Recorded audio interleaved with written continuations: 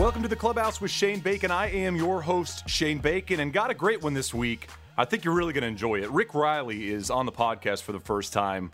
You guys all know Rick from Sports Illustrated days and his jobs at ESPN and basically his contributions to the games of golf with all of his books. He's got a new one that comes out on Tuesday, on April 2nd. Commander-in-Chief, How Golf Explains Trump. And when you hear that, I think politics creep in your mind, of course. It's really more of a fun read about all of these wacky stories about Donald Trump and golf. And sure, there's some stuff in there that maybe doesn't make Donald Trump look great. There's also some stuff in there that makes you laugh at it. So no matter where you sit on the football field, if you're way to the left or way to the right, I think you'll enjoy it. I read the book in probably 4 days.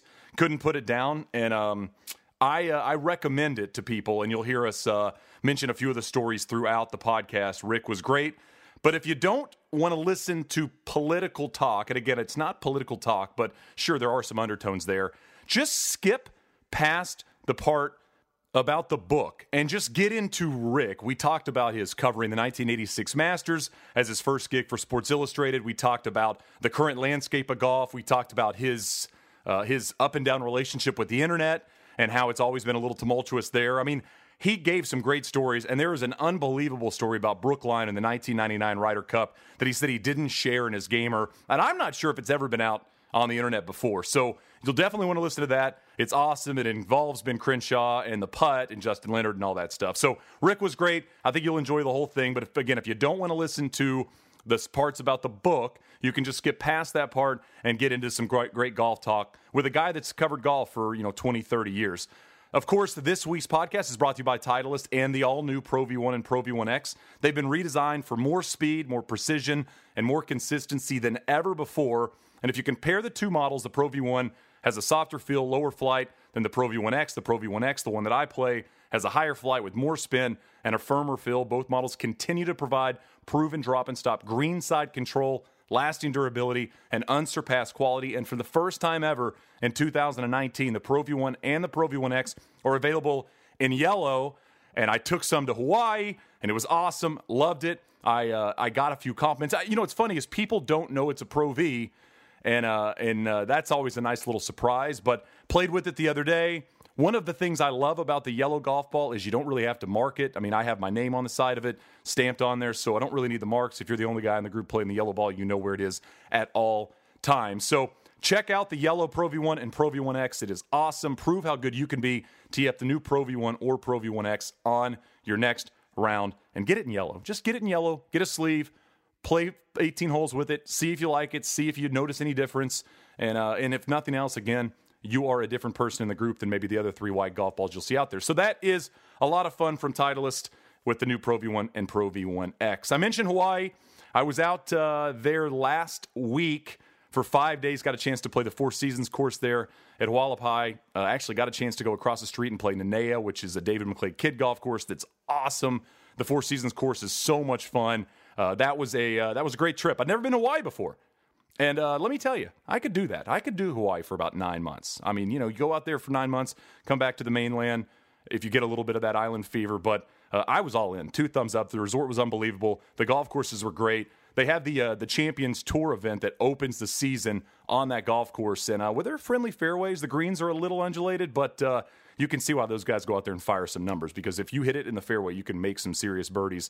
And I like the fact that the golf courses aren't massively packed. I feel like you could kind of cruise around, have a couple of brewskis, cruise around in about 3 hours, and that's a good way to do it. That's what we did. So I would highly recommend if you ever have a chance to go to that Four Seasons there, because it was absolutely out of this world. Big thanks to all the people there for helping us out.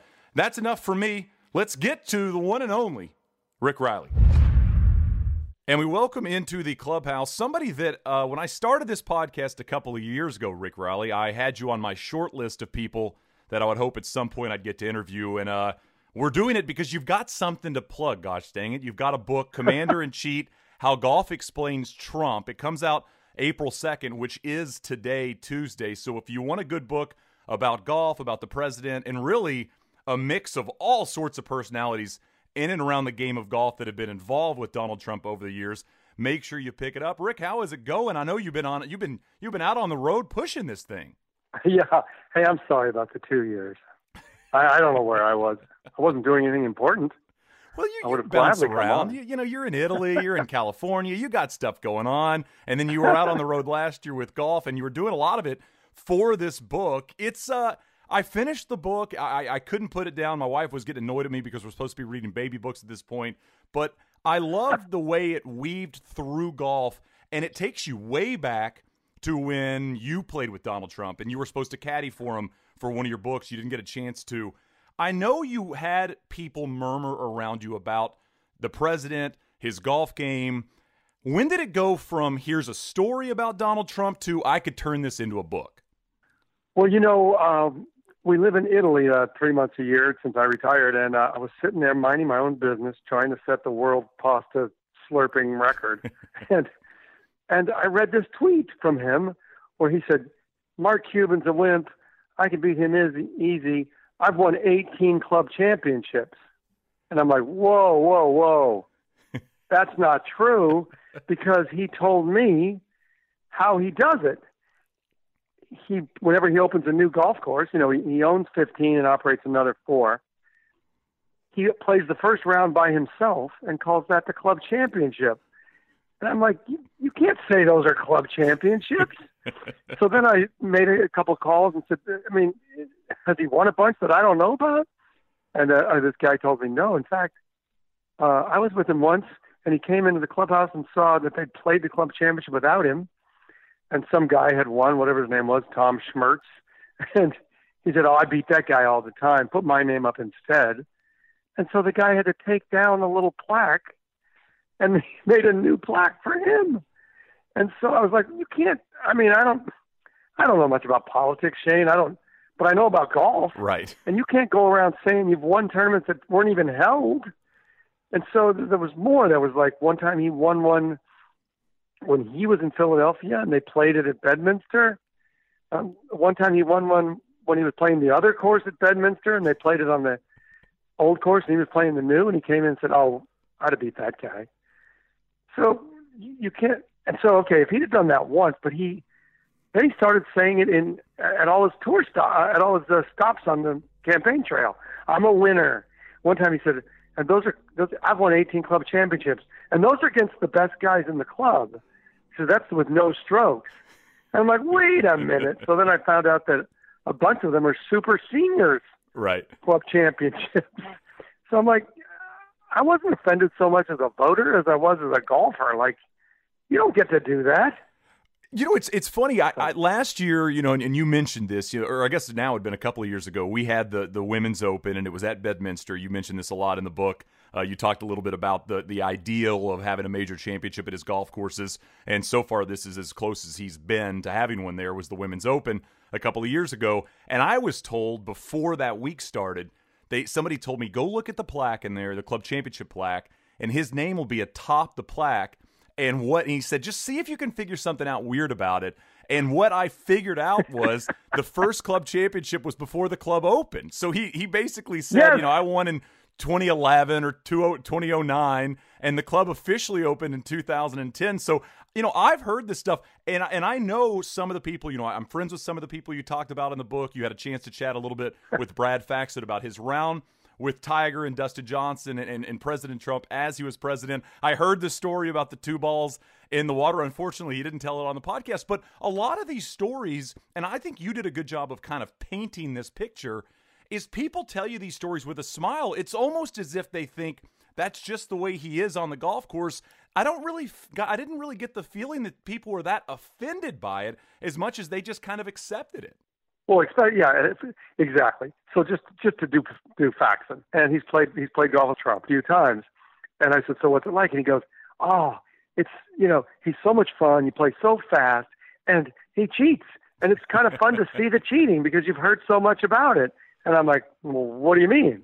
And he says, well, it's me and Trump versus Dustin Johnson and Tiger Woods, and they're letting us play from the whites, and they're from the backs because they're so long, and Trump's getting 8 shots. And so I'm like, yeah.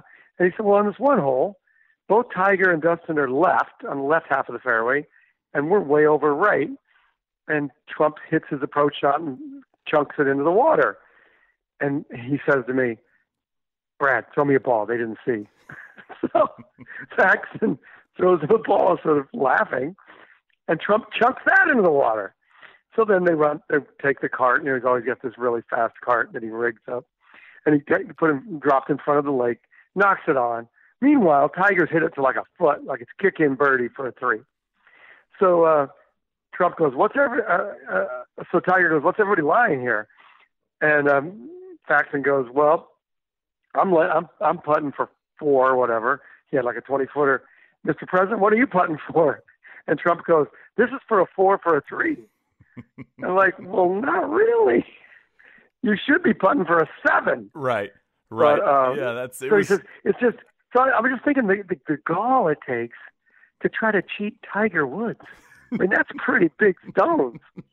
Yeah, it was Saxon talked about it like it was really fun, and he loves telling the story. Yeah, you have so many people that talked. I mean, you had people that worked with the president. You had people that worked for his business, worked at his golf courses. I love that you went in the Bedminster Caddy Shack and talked to those guys, and you even mentioned in it, these guys are smart enough not to give me their names.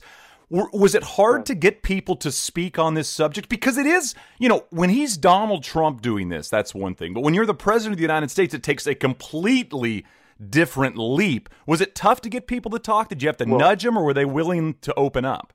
No, everybody talks. Everybody's got a story.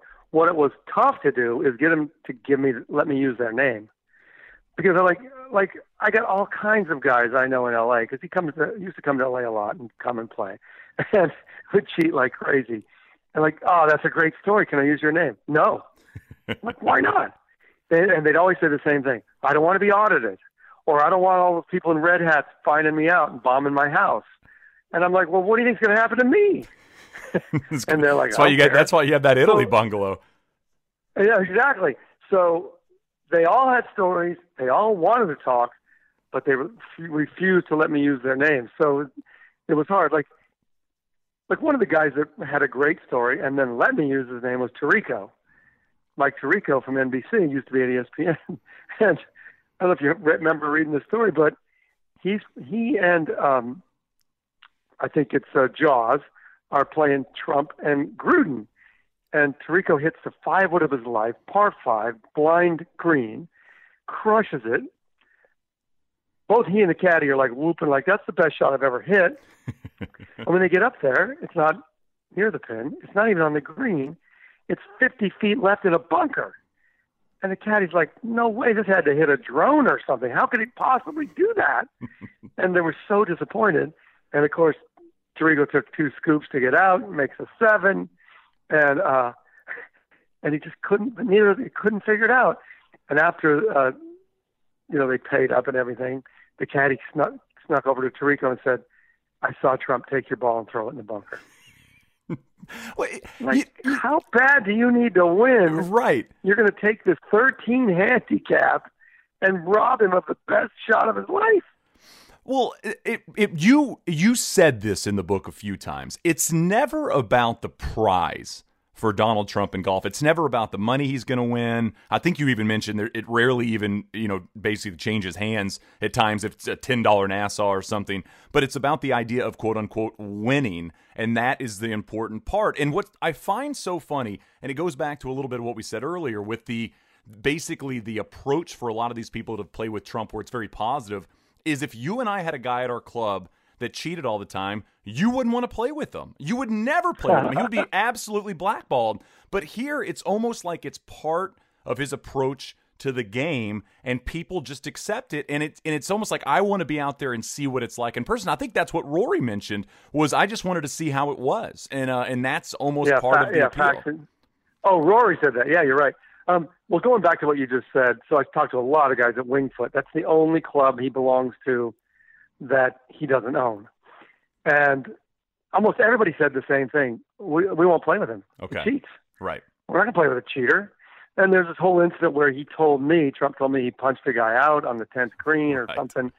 But they tell it completely different, that he tried to cut in front of this group because he plays fast and he didn't ask permission. And then there was a little shoving. And I think he got suspended for 3 months. And Trump tells it completely different. But you're right. He cheats to win. Now, I played with Clinton when he was president, and he cheats. But it was a different kind of cheating. It was nothing to do with winning. It was like, this game confounds me, and I'm going to keep. What he would do is he would take what we call billigans. We started calling them billigans because he'd hit his shot. And, Secret Service, SWAT guys everywhere. He's got 24 clubs in his bag. That's cheating. And he hit his shot, and he's like, it would be way weak, right? Kind of a weak cutty thing. And then he'd hit again, and he'd hit again, and he'd hit 5 and 6 shots, and then he'd play his first. But it was never to make you the loser and him the winner. It was always just because he doesn't get to play much, and he was trying to figure out the game. And so, yeah, they both cheat. But I say it's kind of like the guy that goes into the bank to steal the pen versus the guy that goes in to steal the vault. Right, right. Well, it's a book about golf, I would say, first. I mean, I think you talk about how important golf has always been to you and the moral of the sport, and how with everything in this world that's crazy, you can always lean on golf as something you can trust in. You've got to call the penalties on yourself. If you ground a club in a hazard, it's on you to say something. And we've had big moments in golf. You wrote a column famously for Sports Illustrated out in my neck of the woods out in Arizona about a guy that had to call a penalty and disqualify himself because I think his son's friend picked up the bag at one moment, and it was an extra caddy. And I actually ran into that rules official one time and brought your name up, and I think he rolled his eyes at me. Yeah, it was down in Tucson. Tell the story. So I think it's the Arizona Mid-Am. It was the Mid-Am. And this guy's winning by 10 shots. He was killing the field. He's killing the field. He's on 18. His son's been caddying the whole time. But his son had this sort of special needs friend who wanted to walk with him on the last hole. So they said, yeah, come on and walk. And the son said, Dad, could he carry the putter? Could he carry the putter to the green for you? And the dad says, sure. Well, that breaks the 2-caddy rule. And he was disqualified. But that's golf. We call our own penalties on ourselves. There was a high school girl that did it.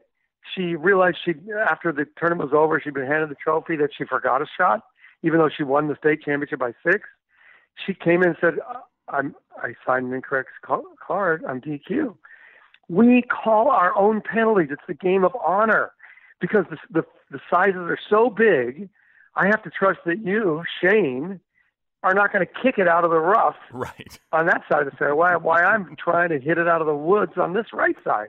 We all trust each other. You would rather cut off your arm than cheat. You'd for sure rather lose. But for some reason, that didn't get through to him. And I mean, I don't know if you read the quote from Brian Marsal, who's the chairman of the Wingfoot Open in 2020. He said he played with him once. He said, Brian, you see those two guys? Because Brian was his partner. And Marsal's like, yeah, they're going to cheat. So we're going to cheat. And Marsal said, I think he just feels like the world is going to cheat him anyway. So he's going to cheat him before they can cheat him. It's kind of like the Lance Armstrong defense. Like, hey, I had to cheat because the whole field cheats. But there's a big difference in golf. Not many people cheat. Right, exactly. But I would say, I think the National Golf Foundation said 86% of people did not cheat other than a mulligan on the first hole. And so I don't know where he got this idea that you can just cheat like a mafia accountant, but that's what he thinks.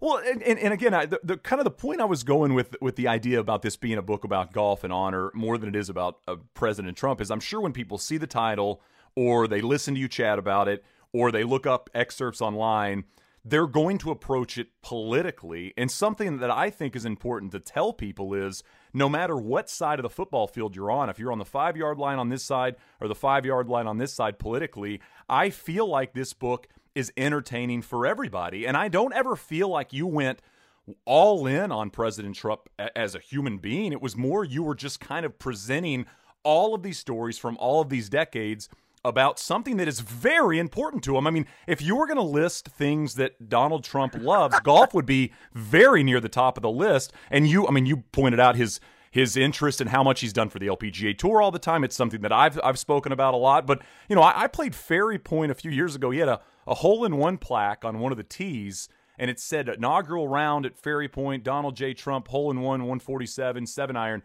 And the first thing I thought was, well, that's bullshit. I mean, that's the first thing that came into my head, and that was before he was president. It's funny you should mention that, because I tried because I heard from 3 different people who said it was bullshit. But no one could say for sure. I heard he has this famous caddy that kicks it around, pushes it in holes, throws it out of bunkers, and nobody said they saw it go in, but nobody said they didn't see it go in. So that whole Ferry Point thing is hilarious, because he's, for people that don't know, in the Bronx, Trump operates the Bronx Ferry Point golf course, and he got up there. Remember the Tuesday of the U.S. Open at Shinnecock, and Eric Trump came, and Donald Trump Jr. and Dustin Johnson came, right, all the way from Shinnecock to the Bronx to open this clubhouse, which wasn't quite ready to open. But anyway, Eric goes, "We are so busy here. We're so busy you can't get a tee time." So I said, let me check that. So for that Sunday, I could get a tee time from 9:30 to 3:30 anytime I wanted on the website. So the apple doesn't fall far from the tree. But you're right. It's not meant to be a political book. It's about his golf empire. For instance, I don't know if you've ever heard him talk about Trump Philly, which is actually in New Jersey. It's 5 minutes from Pine Valley, right, the acknowledged #1 course in the world. He constantly tells people, my Trump Philadelphia is better than Pine Valley. And even people at Pine Valley will tell you that. Until I called Tom Fazio, who's his buddy, and I said, is that true? Because you worked on both courses. And he said, you know who tells him that it's better than Pine Valley? His caddy. So when he says people, that's who he thinks. And so when they ask him, why do you think it's better than Pine Valley? Trump Philadelphia has never even been ranked in the top 25 courses in New Jersey. And he said, same soil. Same soil. Oh, it's the same soil. Okay. So my apartment in Hell's Kitchen should be worth the same thing as Park Avenue, because it's the same soil pretty much. It's really fascinating. I urge people, pick up the book, read it with an open mind, I would say, because it's very fun to enjoy the stories. And like I said, they're good-natured stories. I mean, when you read now, there's some stuff in there where people were upset or mad or they had bad experiences, but and there were communities and countries that had bad experiences with the Trump business and golf. But some of the stories about just the approach to it, you mentioned the fast card. It kept conjuring up. Every clubhouse in America has that sign that says, the man with the fastest cart never has a bad lie. I kept thinking about that as I was reading through some of the stories. Yeah, the Mickey Mantle quote. Yeah, is his double speeded golf cart. But it was a lot of fun. It's something that you like to write about. You've always loved writing about golf. The smaller the ball, the better the story. And you've written different right. pieces about golf over the years. Why is it that golf has always just kind of lit a fire under you, Rick Reilly, when there are so many sports out there, and you, of course, have written about a lot of them? Because it's so confounding. It's just sitting there. Of all the other sports you cover, like I've covered, you struck out because the guy threw the greatest curveball you've ever seen. Or, you lost the football game because the block, the tackle and the guard on the right side couldn't block the guy. Or, your dunk shot got blocked because the guy was Shaq. But in golf, there's nothing preventing you from being great except yourself. And it's so maddening and amazing. Like, I played yesterday, and this guy's a 30 handicap. He's a 30, right? He hits this chip. Tiger Woods couldn't have done it better. It landed on the top. It kissed the top of this berm, trickled down, took the break, went right in the hole. And I said, that's the great thing about golf. For that one moment, and maybe never again, you're as good as Tiger Woods. You could never, this guy's 58 years old and 40 pounds overweight. You'll never be as good as Tom Brady at anything. Right. But in golf, for that one moment, you can do it. And then he went right back to what he was before. But I think it's just so addictive that way. And it's probably why you see so many of these athletes, quote unquote, give it a run. I mean, we had Tony Romo do it over the weekend. Of course, he missed the cut by $1 million. And we've had a lot of these professional athletes that it's like they believe that they're better at golf than they are, and it's a little bit of what we saw with Trump and his handicap and not plugging all of his scores into his gen. I mean, I'm the opposite. I played terrible on Friday, one of the worst rounds I've played in a year, and the first thing I did was plug that score into my gen because I wanted to, if anything else, help my handicap go the other way because God knows I need that to happen. Is it true that was it your... All right, well let me get back to that real quickly. So, you've heard of a sandbagger, right? Right. A sandbagger is a guy who's really a 4, but he pretends to be a 12 so he can win bets. But there's also such a thing as a cocktail handicap or vanity handicap, where you're really a 12, but you tell people you're a 4 because it sounds better at parties. But this guy, so we know that in 2017 as president, he played something like 80 times. And yet for 2017, he only posted 2 rounds. For 2016, he only posted once. To get his 20 rounds, to get to his 2.8 handicap, because you can go on gin.com and look him up, Donald Trump, Florida. It's taken him 8 years to cherry pick 20 rounds that'll spit out a 2.8. And the other thing, Shane, is if you look at it, he screws with the slopes. Right. Like, I don't know what your course is for a slope. It's very rare to play a slope course that's 140 or above, unless you're playing. I don't want to. I don't know, Bethpage Black or something. Right. Yeah. Almost every one of his slopes is over 140. And yet, I know his caddies have told me, no, he's playing regular tees or whatever. So he's not only lying about what he posts, he's lying about the slope of a course, so the computer spits out 2.8. Okay, so you're a vanity handicap. Why you would do that, I don't know. But then he still has to win. So you can imagine the level of cheating it takes to make up for Faxon says he's about a 10. Right. Dustin Johnson says he's about a 9. Annika Sorenstam said 10. He says he's a 3. So he's got to make up those 7 shots just to get even with you. So you can imagine how much cheating. So that's why at Winged Foot, the caddies call him Pele, because he kicks the ball so much. He's got to kick it constantly so that he has any kind of chance. It's wild. You made a great comparison in the book. You said he's a 2.8. Jack Nicklaus currently is a 3.6. And you said, who would you rather have on your team? Jack Nicklaus is a 3.6, and I think I'm probably going to lean towards Jack on my team if I was going to play for some serious dough. I think so. But isn't that incredible? I mean, there's not many places you can look up anybody's handicap. You can see first of all, you can see what kind of golfer they are, or what you really look at, you can see if they're honest or not. I mean, Jack Nicklaus didn't take 8 years to come up with his 20 scores to put in gin, I want to take a quick break from Rick to let you know about ZipRecruiter. Hiring used to be hard, multiple job sites, stacks of resumes, a confusing review process, but today hiring can be easy, and you only have to go to one place to get it done. That's ZipRecruiter.com/clubhouse. ZipRecruiter sends your job to over 100 of the web's leading job boards, but they don't stop there. With their powerful matching technology, ZipRecruiter scans thousands of resumes to find people with the right experience and invite them to apply to your job. As applications come in, ZipRecruiter analyzes each of them and spotlights the top candidates so you never miss a great match. And ZipRecruiter is so effective that 80% of employers who post on ZipRecruiter get a quality candidate through the site within the first day. And right now, my listeners, people like you, can try ZipRecruiter for free at this exclusive web address, ZipRecruiter.com/clubhouse. That's ZipRecruiter.com/clubhouse, ZipRecruiter.com/clubhouse. ZipRecruiter, the smartest way to hire. And I also wanted to let you know about Robinhood. Robinhood is an investing app that lets you buy and sell stocks, ETFs, options, cryptos, all commission-free, while other brokerage charges up to $10 for every trade. Robinhood doesn't charge any commission fees, so you can trade stocks and keep all your profits. Plus, there's no account minimum deposit needed to get started, so you can start investing at any level. The simple design of Robinhood makes investing easy for newcomers and experts alike.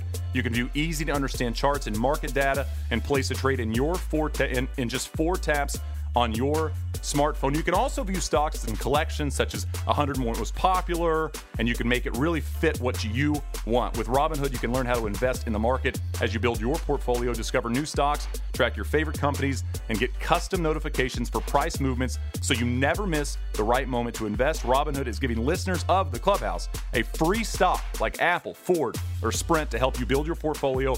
All you got to do is sign up at clubhouse.robinhood.com. That's clubhouse.robinhood.com. All right, back to Rick. Well, it's a good segue because I did want to ask you a little bit about just your career through golf. And correct me if I'm wrong here. Was your first gig or one of your first gigs at SI the 1986 Masters? Is that right? Oh, my God, yeah. That was my first golf tournament for Sports Illustrated. I mean, that's unbelievable. I covered pro golf, the Denver Post, LA Times. But the first one I get, this is after Jenkins moved to Golf Digest, right, is the 86 Masters. But it gets worse, right? So we have this piece of reporting that tells us Jack Nicklaus is broke. So I got to go up to Jack Nicklaus. He's coming out of the Champions locker room at Augusta. My knees are literally shaking. I want to just fall through the floor. I introduced myself, and I said, Mr. Nicklaus, I hate for this to be my first question, but we hear you're broke. I mean, this was my hero, my dad's hero. And he goes, son, come back into the locker room and let's talk about it. Wow. And he was really great, and he took me inside, and he tried to explain to me about he was not broke, he was just over-leveraged, and a couple of deals had gone south, and he was going to be fine. And that was all going to be sort of the middle of the piece. And then he set the world on fire and won the Masters at age 46. Yeah, one of the things you wrote in one of your books, I'm not exactly sure which one it was, but you had you answered some questions early in the front parts of the book, and somebody asked you a question, and you said, always try to find something that not everybody's going to say. Don't use cliches, things like that. And it was something I tried to implement in my writing. But you mentioned at 86 there was a scoreboard, and there was a man on the scoreboard, and I think he was raising his finger or doing something, and that was kind of your starting off point for that, because again, you had to find something to basically explain the craziest golf tournament that still has ever happened, and I just always found that very interesting. Well, imagine people don't realize now, young people, but back then the tournament would end Sunday. We wouldn't come out until Thursday, right? But there wasn't the internet, so there was still they'd have the morning paper from their town, and then USA Today they could read that, and then they could watch TV. So by the time I came out, I had to give them a different look at it. And so my one writing rule is Oscar Wilde's never write a sentence you've already read.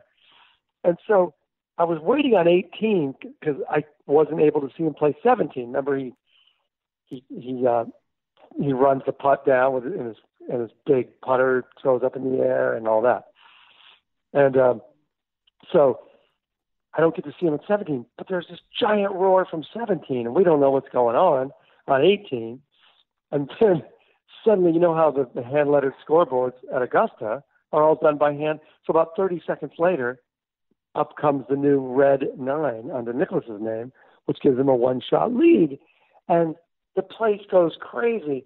But the guy that put the 9 in there from behind somehow comes around to the side of the leaderboard and just sticks his arm out and starts doing like a fist pump over and over, and the crowd goes crazy with this guy's arm. And that's all we saw was the arm. But I loved it because it just sort of expressed the unbridled joy that the whole course was feeling. Like, we were in Tiger at St. Louis this year. That was as close as I've ever seen to what Jack did in terms of having the entire course on your side. Right. And so that's what I led with. And it just kind of gave it I met the guy with the arm because I was the arm. I'm like, oh, good job. You gave me a lead. Yeah, you helped me out for my 86 story. Well, you wrote so much about so many events, went to so many. If you were going to go back and reread something you wrote, not necessarily a column that you wrote, but maybe a piece about an event, is there one that really sticks out in your mind that maybe was greater than anything you did, or maybe has always kind of lingered with you as this great golfing moment that you got to cover?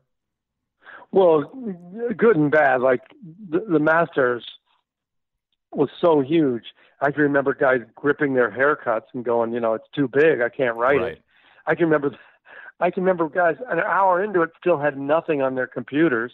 And it was just so big because, he beat Norman, he beat Kite, and Norman was supposed to be the new Nicholas. And here this guy who hadn't done anything since really 82, most people thought he wouldn't even make the cut, couldn't even see the ball land, and most he had the sun do it. This guy won, and he'd come from 5 behind on the last day. It was incredible. So I really loved how that piece came out, and that's on Deadline. Deadline is a bitch, Right. So that was on Deadline. But then I remember when I gagged was the Ryder Cup. I felt like I didn't get to write the lead. I was writing the columns then. Ryder Cup, Brookline, an incredible putt. I was sitting right next to Lehman. They never did run on the guy's line because I was right there. And I remember Crenshaw grabbed me by the shoulder. We were on 17 green, right, at the country club. And he goes, "On Francis's green, Rick, on Francis's green." And I remember Francis, we met, used to hop the fence there at 17 right. and putt and then play 18 and then sneak on Francis's green. He had tears in his eyes. And yet somehow when I wrote the column, I forgot that. Hey, see, that's a mulligan. Totally You need a mulligan. You need a Trump mulligan there, for goodness sakes. I need a mulligan. And I wrote something else. And after it came out, like, oh, what was I thinking? And sometimes you just screw up, I understand. When you were doing how many years did you do columns for SI? Because it had to have been, 25 years longer? No, I was only there 23 years. Okay. But I did columns all 23 years. In fact, I think they didn't even start until I was there for a year. Okay. And I said, we got some really good short writers. We got Lee Montville, we got Steve Russian. These guys kill in 800 words. And so for a bunch of years, it was me, Montville, Roy Blunt Jr., and Russian doing that back page. And then they said, why don't you just take it over? And so I think I did it by myself for 11 years or something. And so once you started doing that, I mean, that was a lion that constantly needed feeding, man. You'd start the week with 20 ideas and, you'd be lucky to get one you liked. And, but it was really fun. I mean, you really got a lot of readership, and it was powerful when you did well, and it really stunk when you did badly, Well, when you were, so that was fun. That was fun. Yeah, you'd start that on. I mean, maybe you started on a Sunday or Monday, and deadline was what, probably Wednesday, Thursday. I mean, how close were you ever to being? I don't have anything this week. A lot of times. It was brutal. That's why, Jim Murray, the great sports writer in L.A., he taught me something. He said, always have a couple ready. Nice. He said, have some just for the really rainy day.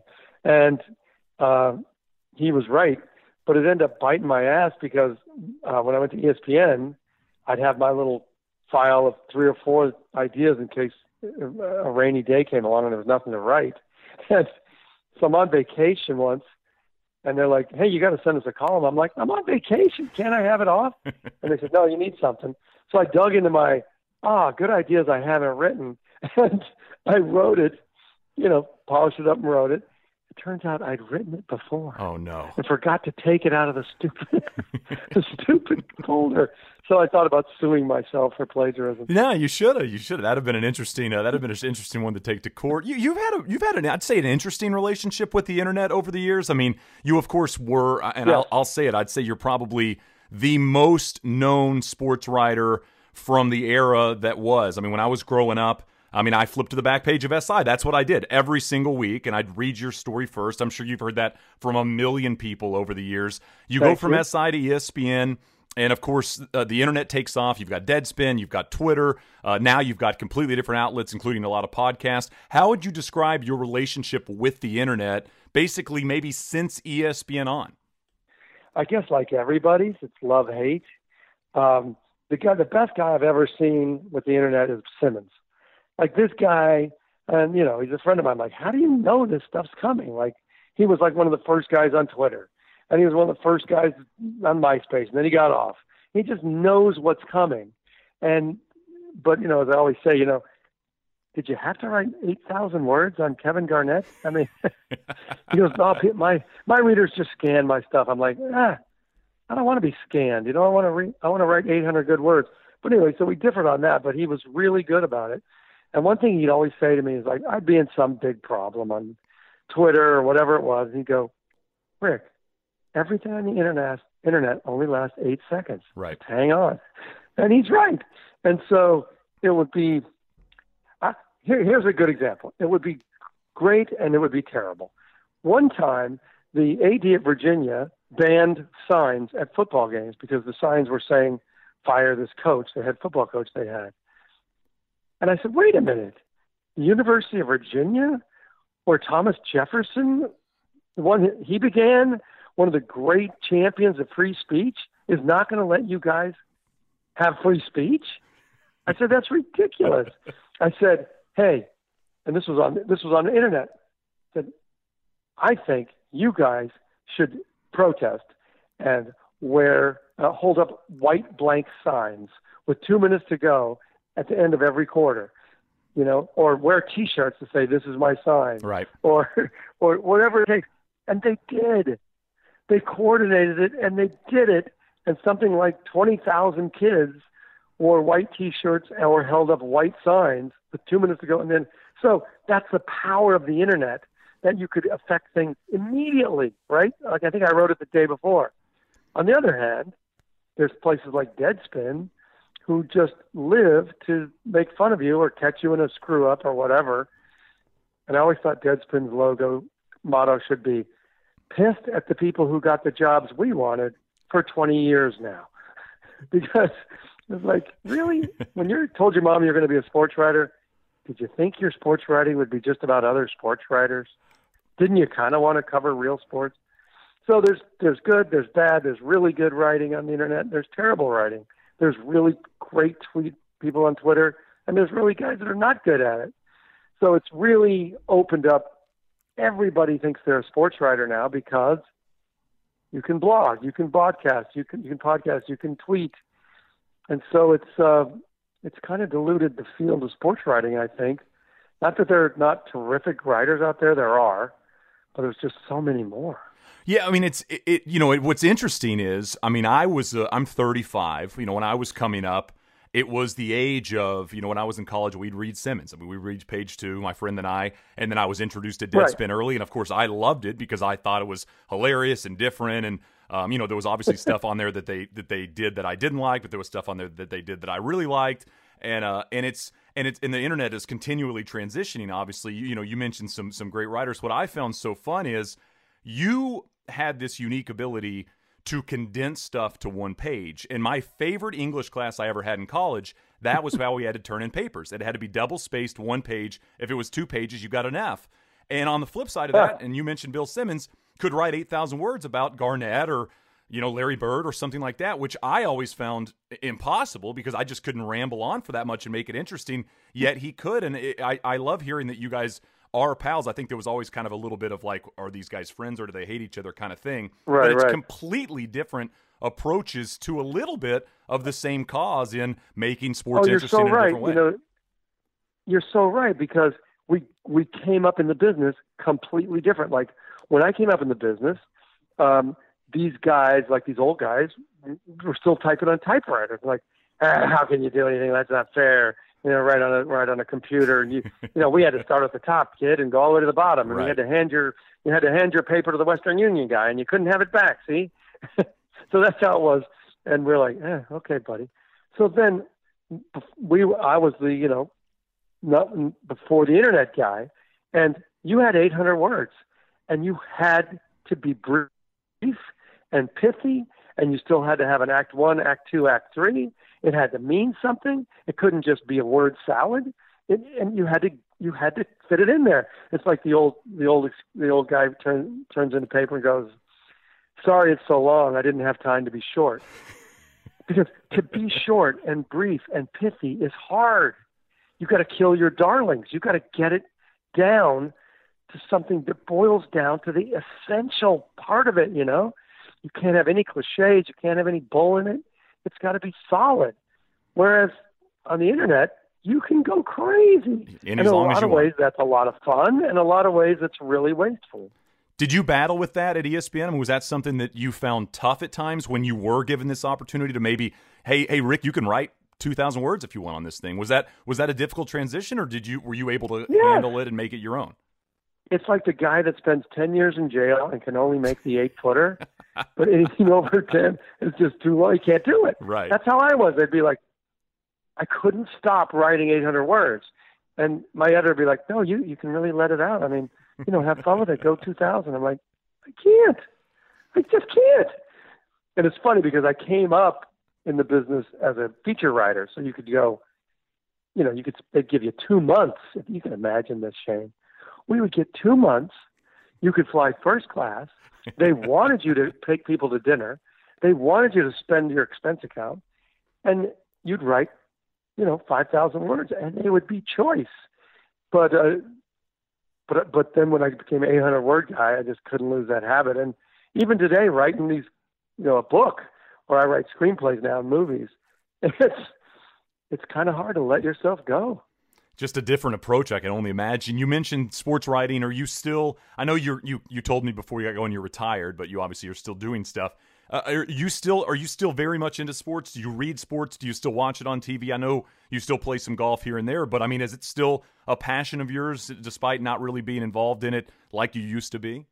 Yeah, it's maybe better. Okay. I mean, I can watch a Super Bowl now and go to my friend's house for a party and have 3 beers and run the pool and laugh. And I get to finally see the ads. I never used to have to get to see the ads because you'd be out in section 511 at the Super Bowl and you can't see yet. And same with the Masters. I always say, the first 30 times you go to the Masters, it's fun. And then you're kind of sick of it. These guys like the great Dan Jenkins just died. I think he went to 56 of them or something. Crazy. I don't know how those guys do it.